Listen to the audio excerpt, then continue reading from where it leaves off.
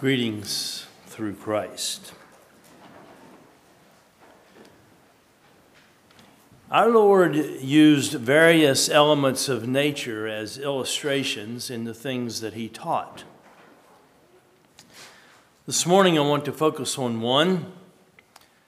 The title of the sermon this morning is Lessons from the Birds.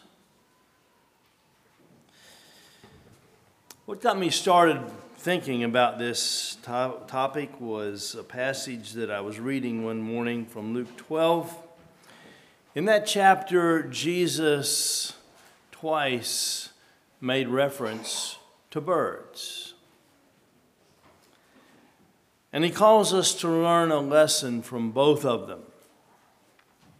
And I'd like to read that now, Luke 12, 6 through 7. These I'll be reading from the New King James. Luke 12, 6 and 7. Are not 5 sparrows sold for 2 copper coins, and not one of them is forgotten before God? But the very hairs of your head are all numbered. Do not fear, therefore, you are of more value than many sparrows. And reading again from verse 22.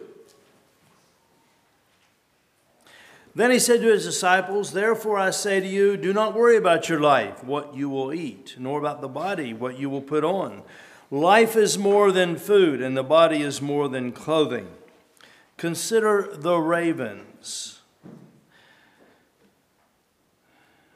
for they neither sow nor reap, which have neither storehouse nor barn, and God feeds them. Of how much more value are you than the birds? And which of you by worrying can add 1 cubit to his stature? If you then are not able to do the least, why are you anxious for the rest? Consider the lilies, how they grow. They neither toil nor spin. Yet I say to you, even Solomon in all his glory was not arrayed like one of these.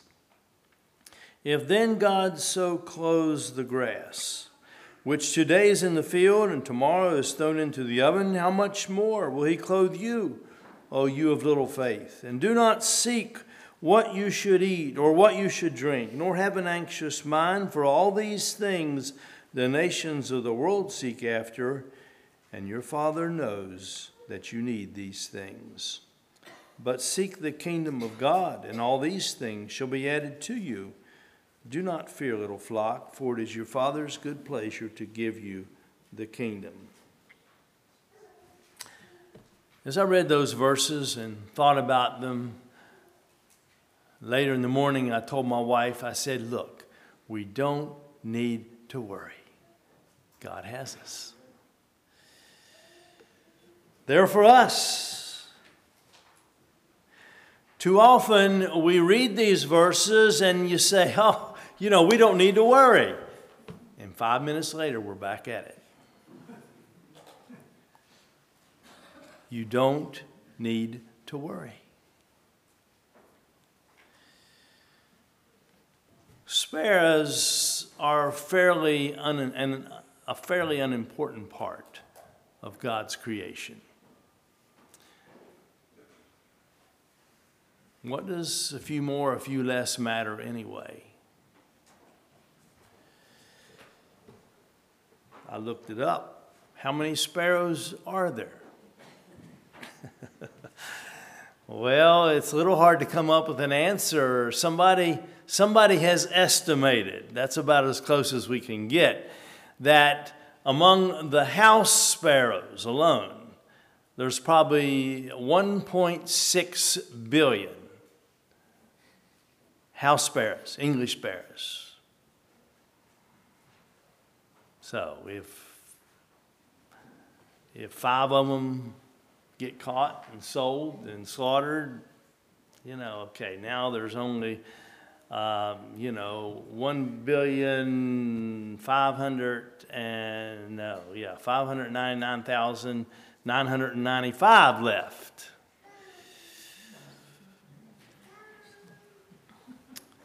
But God watches over the insignificant things of his creation. Sparrows, they're not worth much. They're not all that pretty. Not like a parrot or a peacock or an indigo bunting. Sparrows are just kind of plain, but they do their job, and they don't seem to be bothered that they're not brilliant. And God goes on to, or Jesus goes on to say here that, you know what? Just as God is concerned and keeps track of something as insignificant as a sparrow, he keeps track of the hairs of your head. Not something I really have thought about much lately. For myself, anyway. And how much more, I think his point was, how much more will he be concerned about the more significant issues of our lives?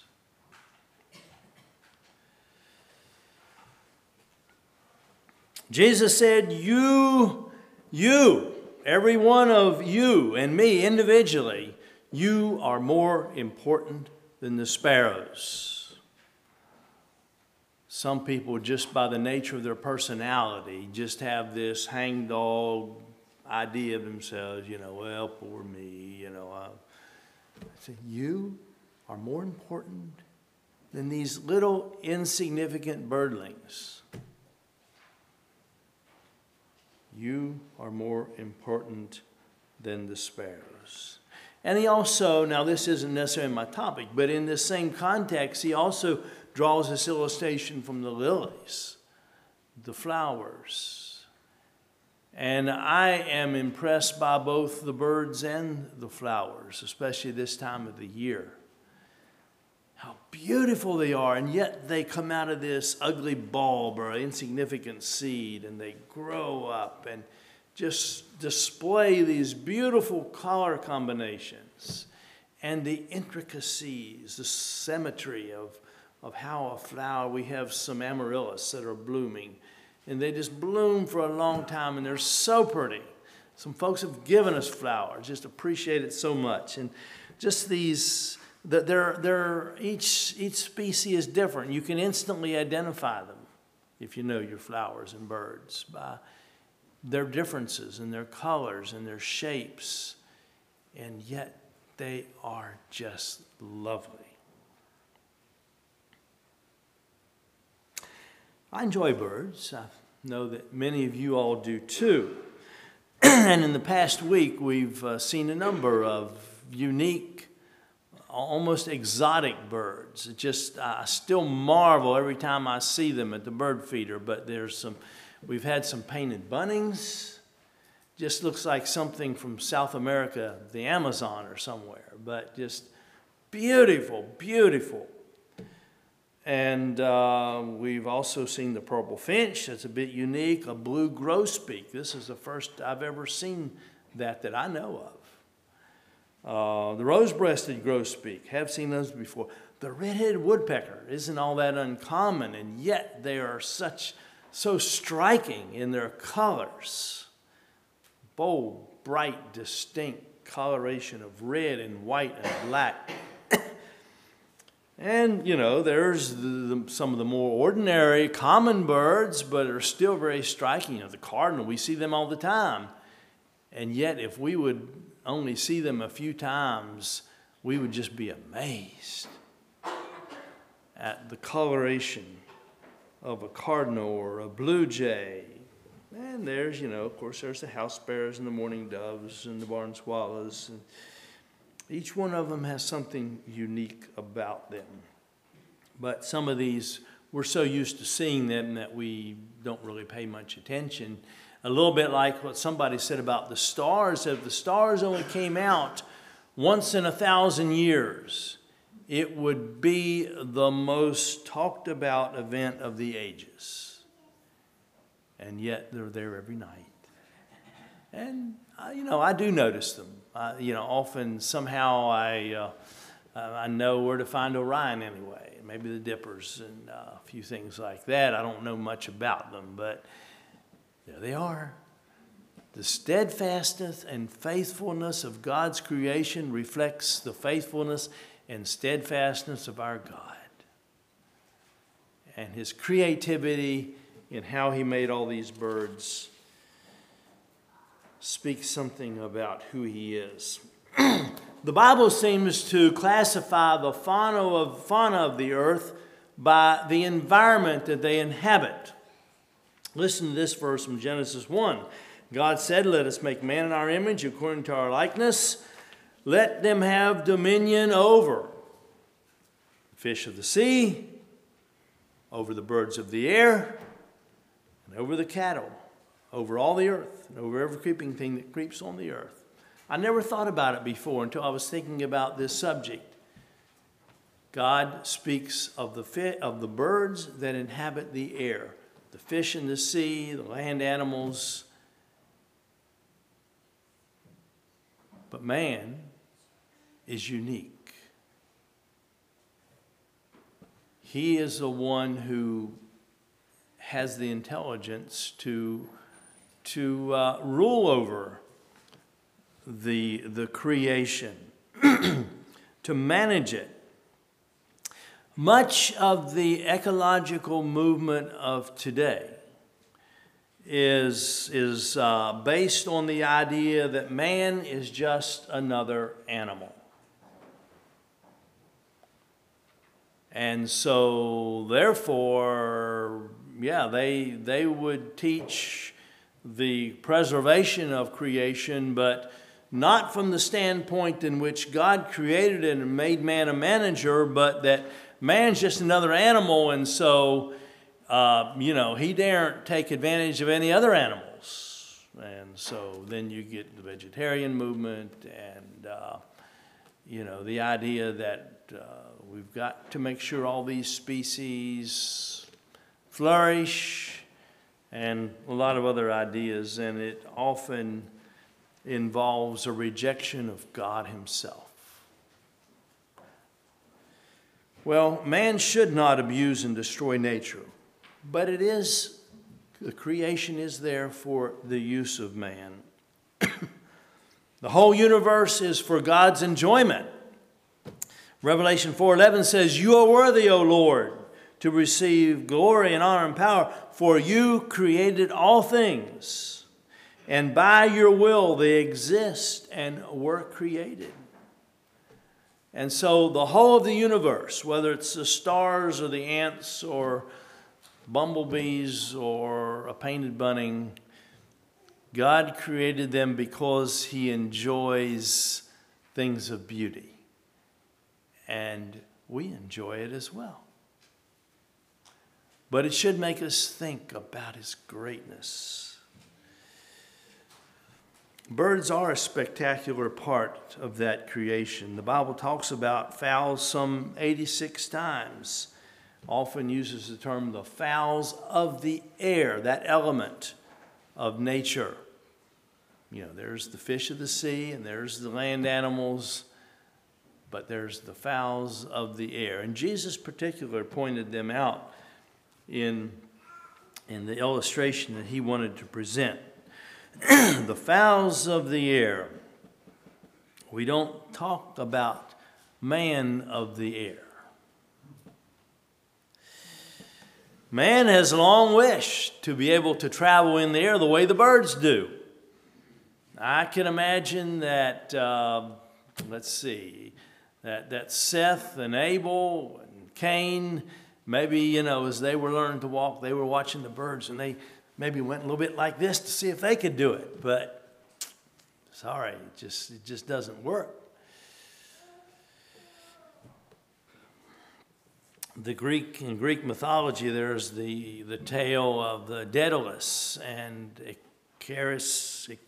Icaris, I'm not sure how it's pronounced, but how that they were imprisoned, and they were able to escape by collecting bird feathers and gluing them on their arms and being able to fly out that way. But unfortunately, Icarius didn't make it. But anyway, it was just a fable, a tale. But man has been able to conquer since then, in more recent years, to be able to fly under his own power. There was, I remember it, in 1979, there was, a group of men put together a machine that they called the Gossamer Albatross. Something that looked pretty much like an airplane, but it only weighed 70 pounds and had a man inside it, and he was pedaling something like a bicycle, only instead of a wheel, it had a propeller. And he flew across the English Channel. 22.5 miles. It took him 2 hours and 49 minutes. That would be about 8 miles an hour. But he made it. And there have been other similar vehicles. However, it was all he could do. And the conditions had to be just right. He just about lost it. About gave up. But he finally made it. But even though man has done some things like that, yet we can never fly as effortlessly and efficiently and neatly as a bird. The eagles and the buzzards, they just soar a lot of times, not flapping their wings at all.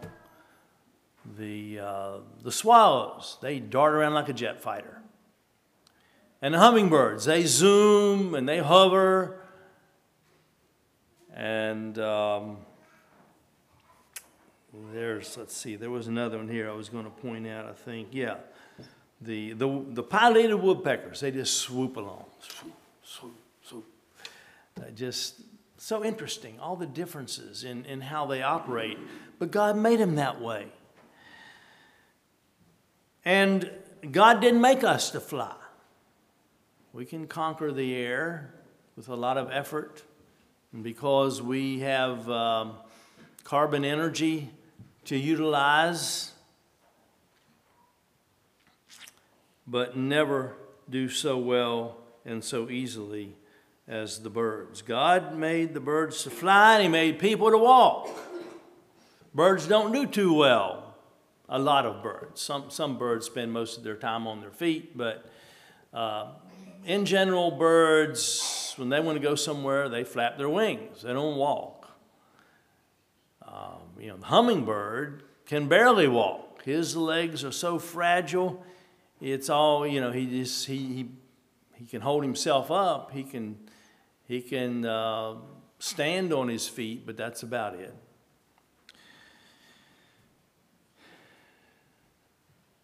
Bird feathers are just a marvel of engineering. Such a simple thing. They just grow out of them.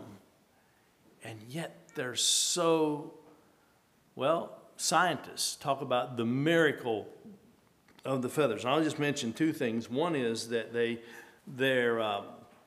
down has such an insulating quality. Said man has never been able to equal the efficiency of the down feathers that birds have. The little kinglet, the man was writing about it was 17 below, and he was outside, and he crawled into his down-filled sleeping bag, and he was warm. But he said these little birds, they're half the size of a chickadee, a kinglet. And he said, but their down is so efficient that the temperature of their little body can be 140 degrees warmer than the air outside it.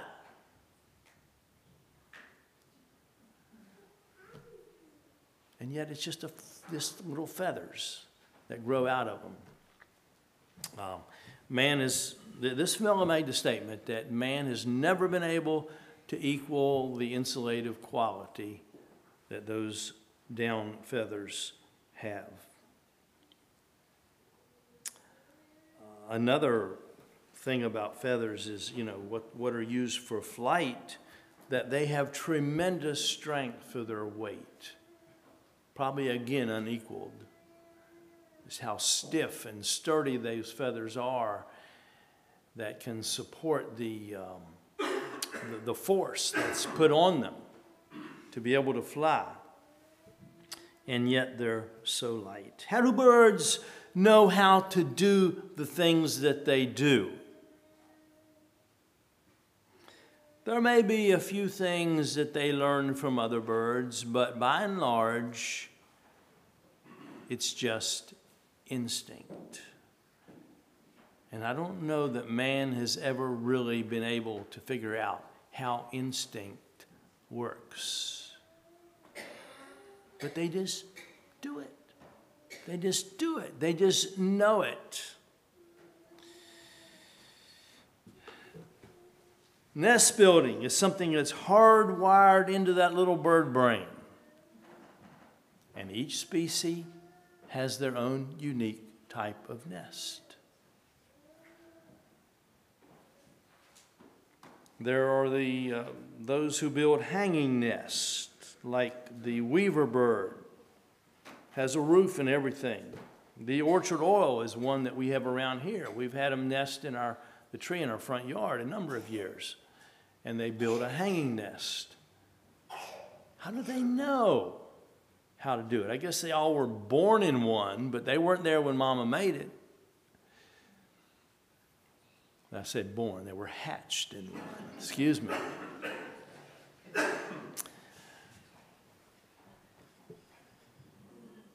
There's those little hanging nests. There's the 10-foot nest of a bald eagle. And the one that the mockingbird builds that just barely holds together. I wonder if some of them don't collapse before the season's over. I don't know. There's the little hummingbird nest, just a little cup. There's the circle of pebbles on the ground that the killdeer makes and uses for its nest. And the mud nest of the barn swallow. And there's the emperor penguin, who doesn't have a nest at all, but the female lays the egg and turns it over to the male, and he tucks it in under this special belly flap that he has and keep it warm during the long 4-month Arctic winter, that he holds that egg on his feet with underneath that flap and keeps it warm. When it's 40, 50 below zero and the winds are blowing 90 miles an hour, there he stands. Instinct. How does it work anyway? You read up on some of these things, and these scientists, they talk about, they probably evolved this somehow because they needed it. Yeah, that's a good answer, isn't it? Does that satisfy your intellectual curiosity?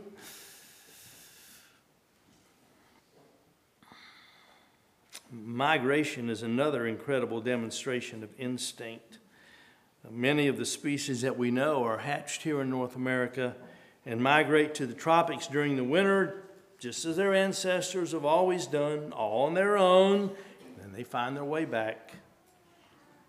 The bar-tailed godwit, never heard of before until I started looking, but it seems to hold the record for distance and endurance.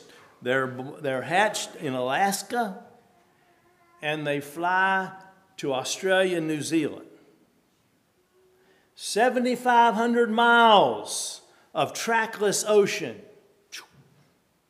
Never been there, but they head out. 8 or 9 days flying. Instinct. God-given instinct. Somehow God put that in their little bird brain. I wonder if man will ever figure it out. Just as an aside, I also ran across here's another concept that for some species, these migrations aren't accomplished in one individual. There's a butterfly, a painted lady butterfly, I think it was, and it's hatched. It starts off in Africa, and it flies up across Europe, and it goes up close to the Arctic Circle. But it takes about 6 generations to do that. How does each generation know where to pick up where the other one stopped? Instinct. In a brain about the size of a pinhead. I just say, how great thou art. How great thou art. Now let's consider what we can learn from the birds. And for my first point, it's what the birds say about God. Well, all these things that I've been talking about, doesn't it say something about the greatness and the power and the wisdom of God? That he can just speak something into existence with that kind of power, instinct. They just do it. And it's obviously genetic. It's passed on from generation to generation. It's obvious that God is a creative genius. Just to figure out some of those things. They have come up, some of these, they navigate somewhat by the sun and the stars. Perhaps they've kind of done some experiments that kind of show some of those things. Well, that's a marvel in itself.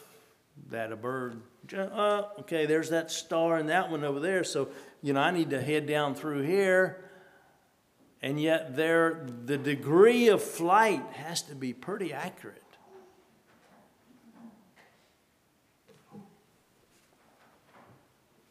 But then how to instill that in a bird brain genetically?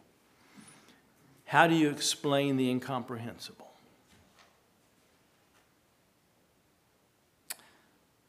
Psalm 19:1 says, "The heavens declare the glory of God, and the firmament showeth his handiwork." And I would also say that the birds of the heavens display and declare the glory of God.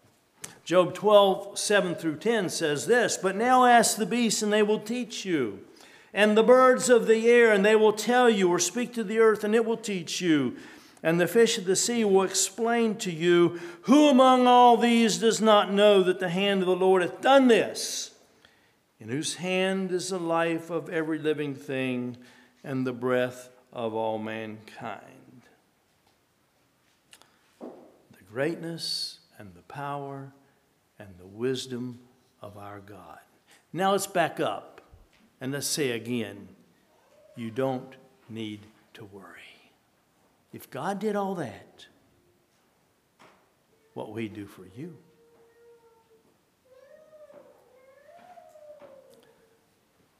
God is a creative genius. Secondly, God supplies our needs, just as he supplies the needs of the birds. It doesn't mean he provides everybody with a $50 million house or 50 pairs of shoes or gourmet dining every day. But he does say, I'll be with you and I'll take care of you. The Bible says, having food and clothing, let us be there with content. God usually has provided more than that. But those are the things God provides for the birds and the flowers. And it's what he promises us. Are we content with that? Or if perhaps occasionally we might have a little less than that. The Apostle Paul spoke about the things that he suffered. Listen to this verse from 2 Corinthians 11. He says, he just talked about the things that he suffered in weariness and toil, in sleeplessness often, in hunger and thirst, in fastings often, in cold and nakedness. There were times when he didn't even have food and clothing. And yet he said, I have found, I have learned in whatever state I am, therewith to be content. And so just because God has promised that He will supply our needs doesn't mean it's going to be everything that we ever wished for or could imagine. But we need to find it enough.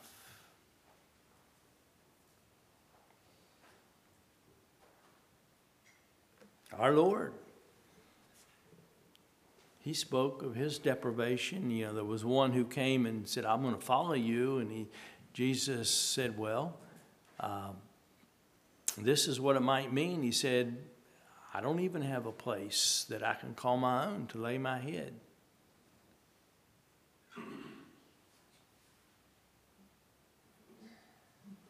And yet, both of these people accepted these deprivations with goodwill as a willing sacrifice. They made a willing sacrifice to fulfill God's will in their lives. You know, the birds still sing when they suffer. The birds still sing, and we should too.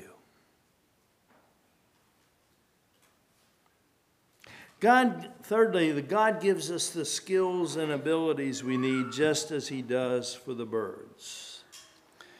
God does not give us all the instincts that He gives to the birds and the butterflies. But He gives us something better, and that's intelligence.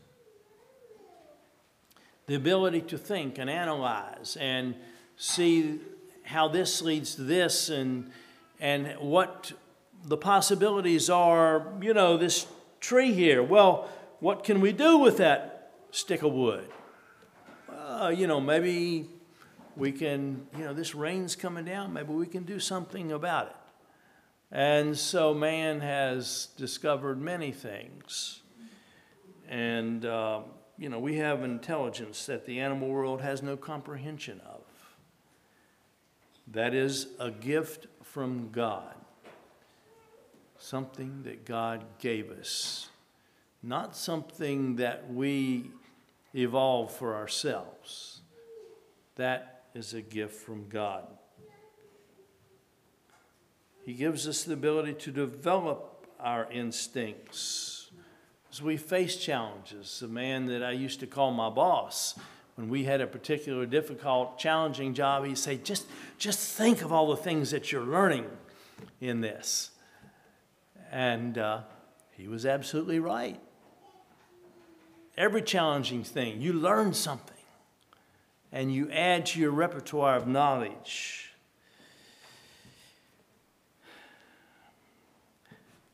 Sometimes our response might be, well, I've never done that. I just can't.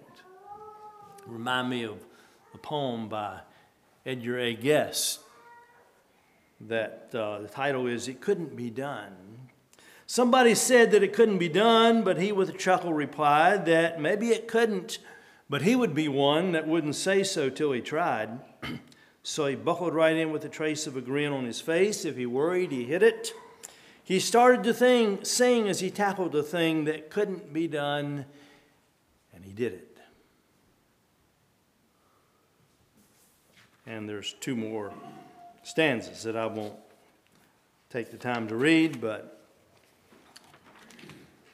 God gives us the ability to think and reason and understand and learn, and to store up that knowledge and to apply it in other situations, especially to understand God Himself, which we'll never fully do, but God has revealed Himself in ways that we can understand and that we can trust.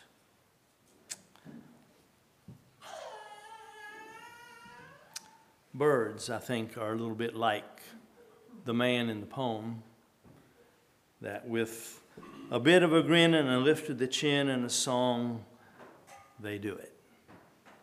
And may we follow their example.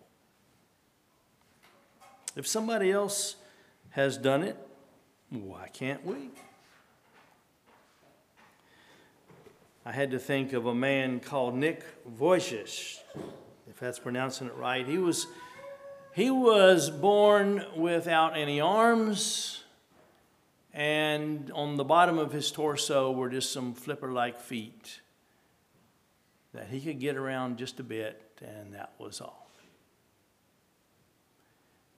And he was so discouraged with life that as a teenager, he seriously contemplated suicide. And yet, he learned to trust God. And today, he has a family, and he lives, in his own words, a ridiculously good life. If you ever feel discouraged, look him up.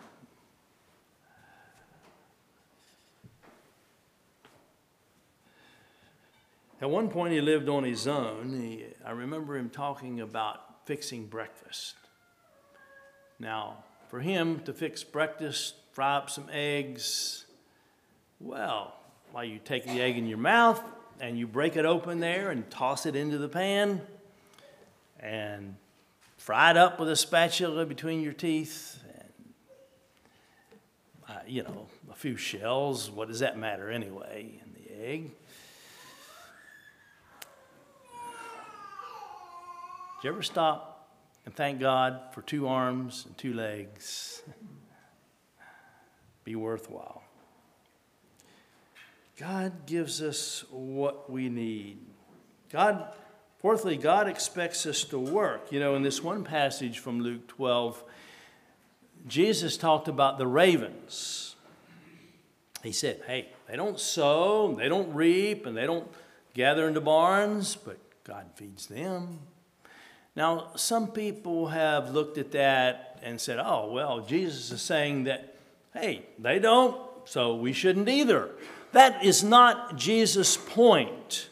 Jesus is saying God provides for them in spite of their lack of being able to do those things, and He will supply your needs through your sowing and reaping and gathering into barns.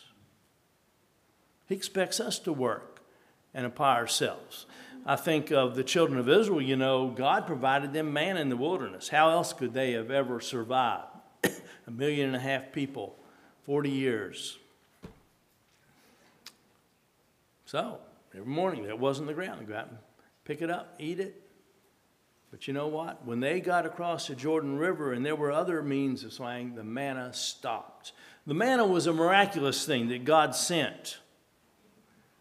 But God said, okay, now you need to sow and reap and gather into barns. Now, obviously, that first year, while they did do a little bit like the birds, they raided the people who they were conquering, and they got food from what was stored up then. But God gave them land and seed and the ability to take care of these things. And He gives us opportunities, and He expects us to work. Yeah, He said, you'll have to fight weeds and briars and insects and diseases, but you can do it. You see, when God originally created Adam and Eve, it was pretty much like the birds. They just go out to the fruit trees, gather. I think their diet was largely fruit. I'm sure there was a lot of different kinds. But they could just go out and gather. Whenever they're hungry, get something, pick it off a tree here. But that changed with sin. And as I was thinking through that, this is just some of my own speculations, I guess. But we tend to think of man having to work, sweat of his brow and so forth, as being punishment for the sin that they had chosen. And perhaps, I'm sure that that's true. But you know what? I think there's also this element that with man having an evil nature, God said, you know what? these characters need something to occupy themselves with, or they're going to be in each other's hair and doing all kinds of wickedness against each other. And, we better give them a job. So, there you go. Sow and reap and gather. Keep at it. And I'm sure that has saved people a lot of heartache and headache through the centuries and the generations that have passed, just because we're occupied with something. People that don't have to work for a living, that's a major factor in their degradation. So we can be thankful for that. But God supplies what we need. We don't have to worry.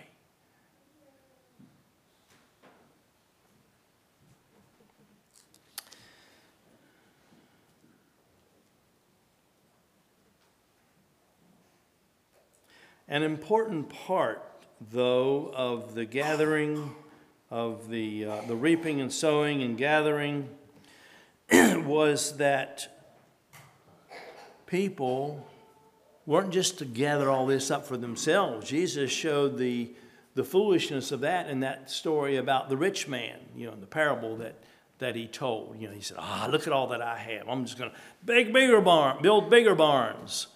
And, then I'm going to have everything I need. Jesus said, you got it wrong. And for the Israelites, he told them, he said, look, you're to share with the needy. He said, if you miss something in that first time of harvest, don't go back and, get that corner over there that somebody missed, or the sheaves that got left by accident. You just leave it. Invite people in to share with your bounty. People who perhaps are in unusual circumstances. You share. That's something that birds don't do so well at. I often have shaken my head. We have a hummingbird feeder on the front porch, and I see some of you nodding. You know where I'm going. Be a hummingbird there eating, and another one comes and and he runs him off, and goes back to eating. But worse than that is when they're sated, when they've had the food that they want, they'll sit in the branch out there about 6 feet away. It's not that they want it, they're full, but another bird comes around and they'll chase them off. Now that is a quality of the birds that we should not imitate. They're not all positive. We can still learn something. This is about lessons from the birds. Learn to share. I would say in that those hummingbirds represent and illustrate our fallen nature.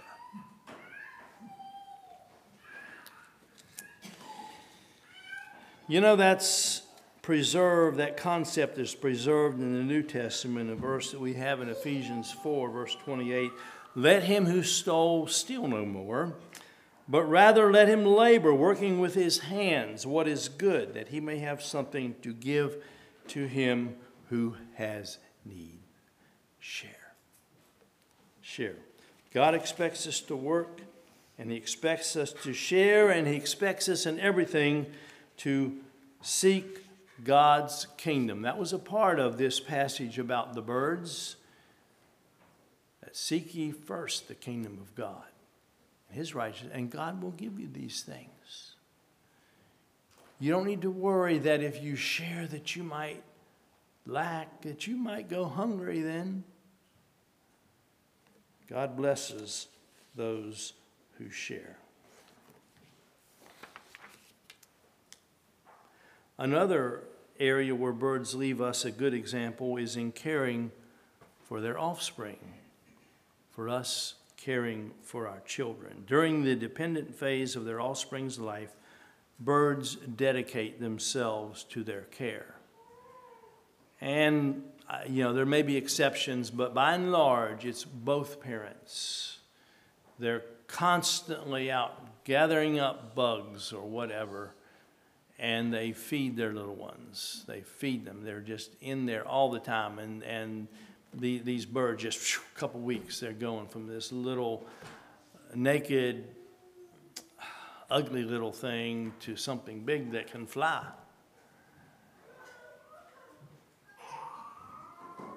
And they take care of them. They try to chase off things that are dangerous to them. We've had snakes get in some of the bird nests around. The parents just pitch a fit. Maybe they could do more, but you often see, a group of birds, swirling around, and when you watch, oh yeah, there's a big one out front, and there's his little ones, yum, yum. And especially this time of the year, as birds have their young to be concerned about, they're chasing off those crows and the hawks and the owls. We need to guard our children. We need to care for them, not just physically. Yes, physical food is critical, important, but feed them with the things that will help them to grow spiritually in their concept of God and their ideas of what God desires for them. That's even more important. Give them an understanding of what God considers right and wrong in a way that they can understand it and in a way that they can accept it. Some children reject what their parents teach them because they, like the Pharisees in our Sunday school lesson, they don't live it out. Be an example for your children. It's relatively easy for us today to put food on the table and maybe to get our children to be respectable. But are you teaching your children to love God?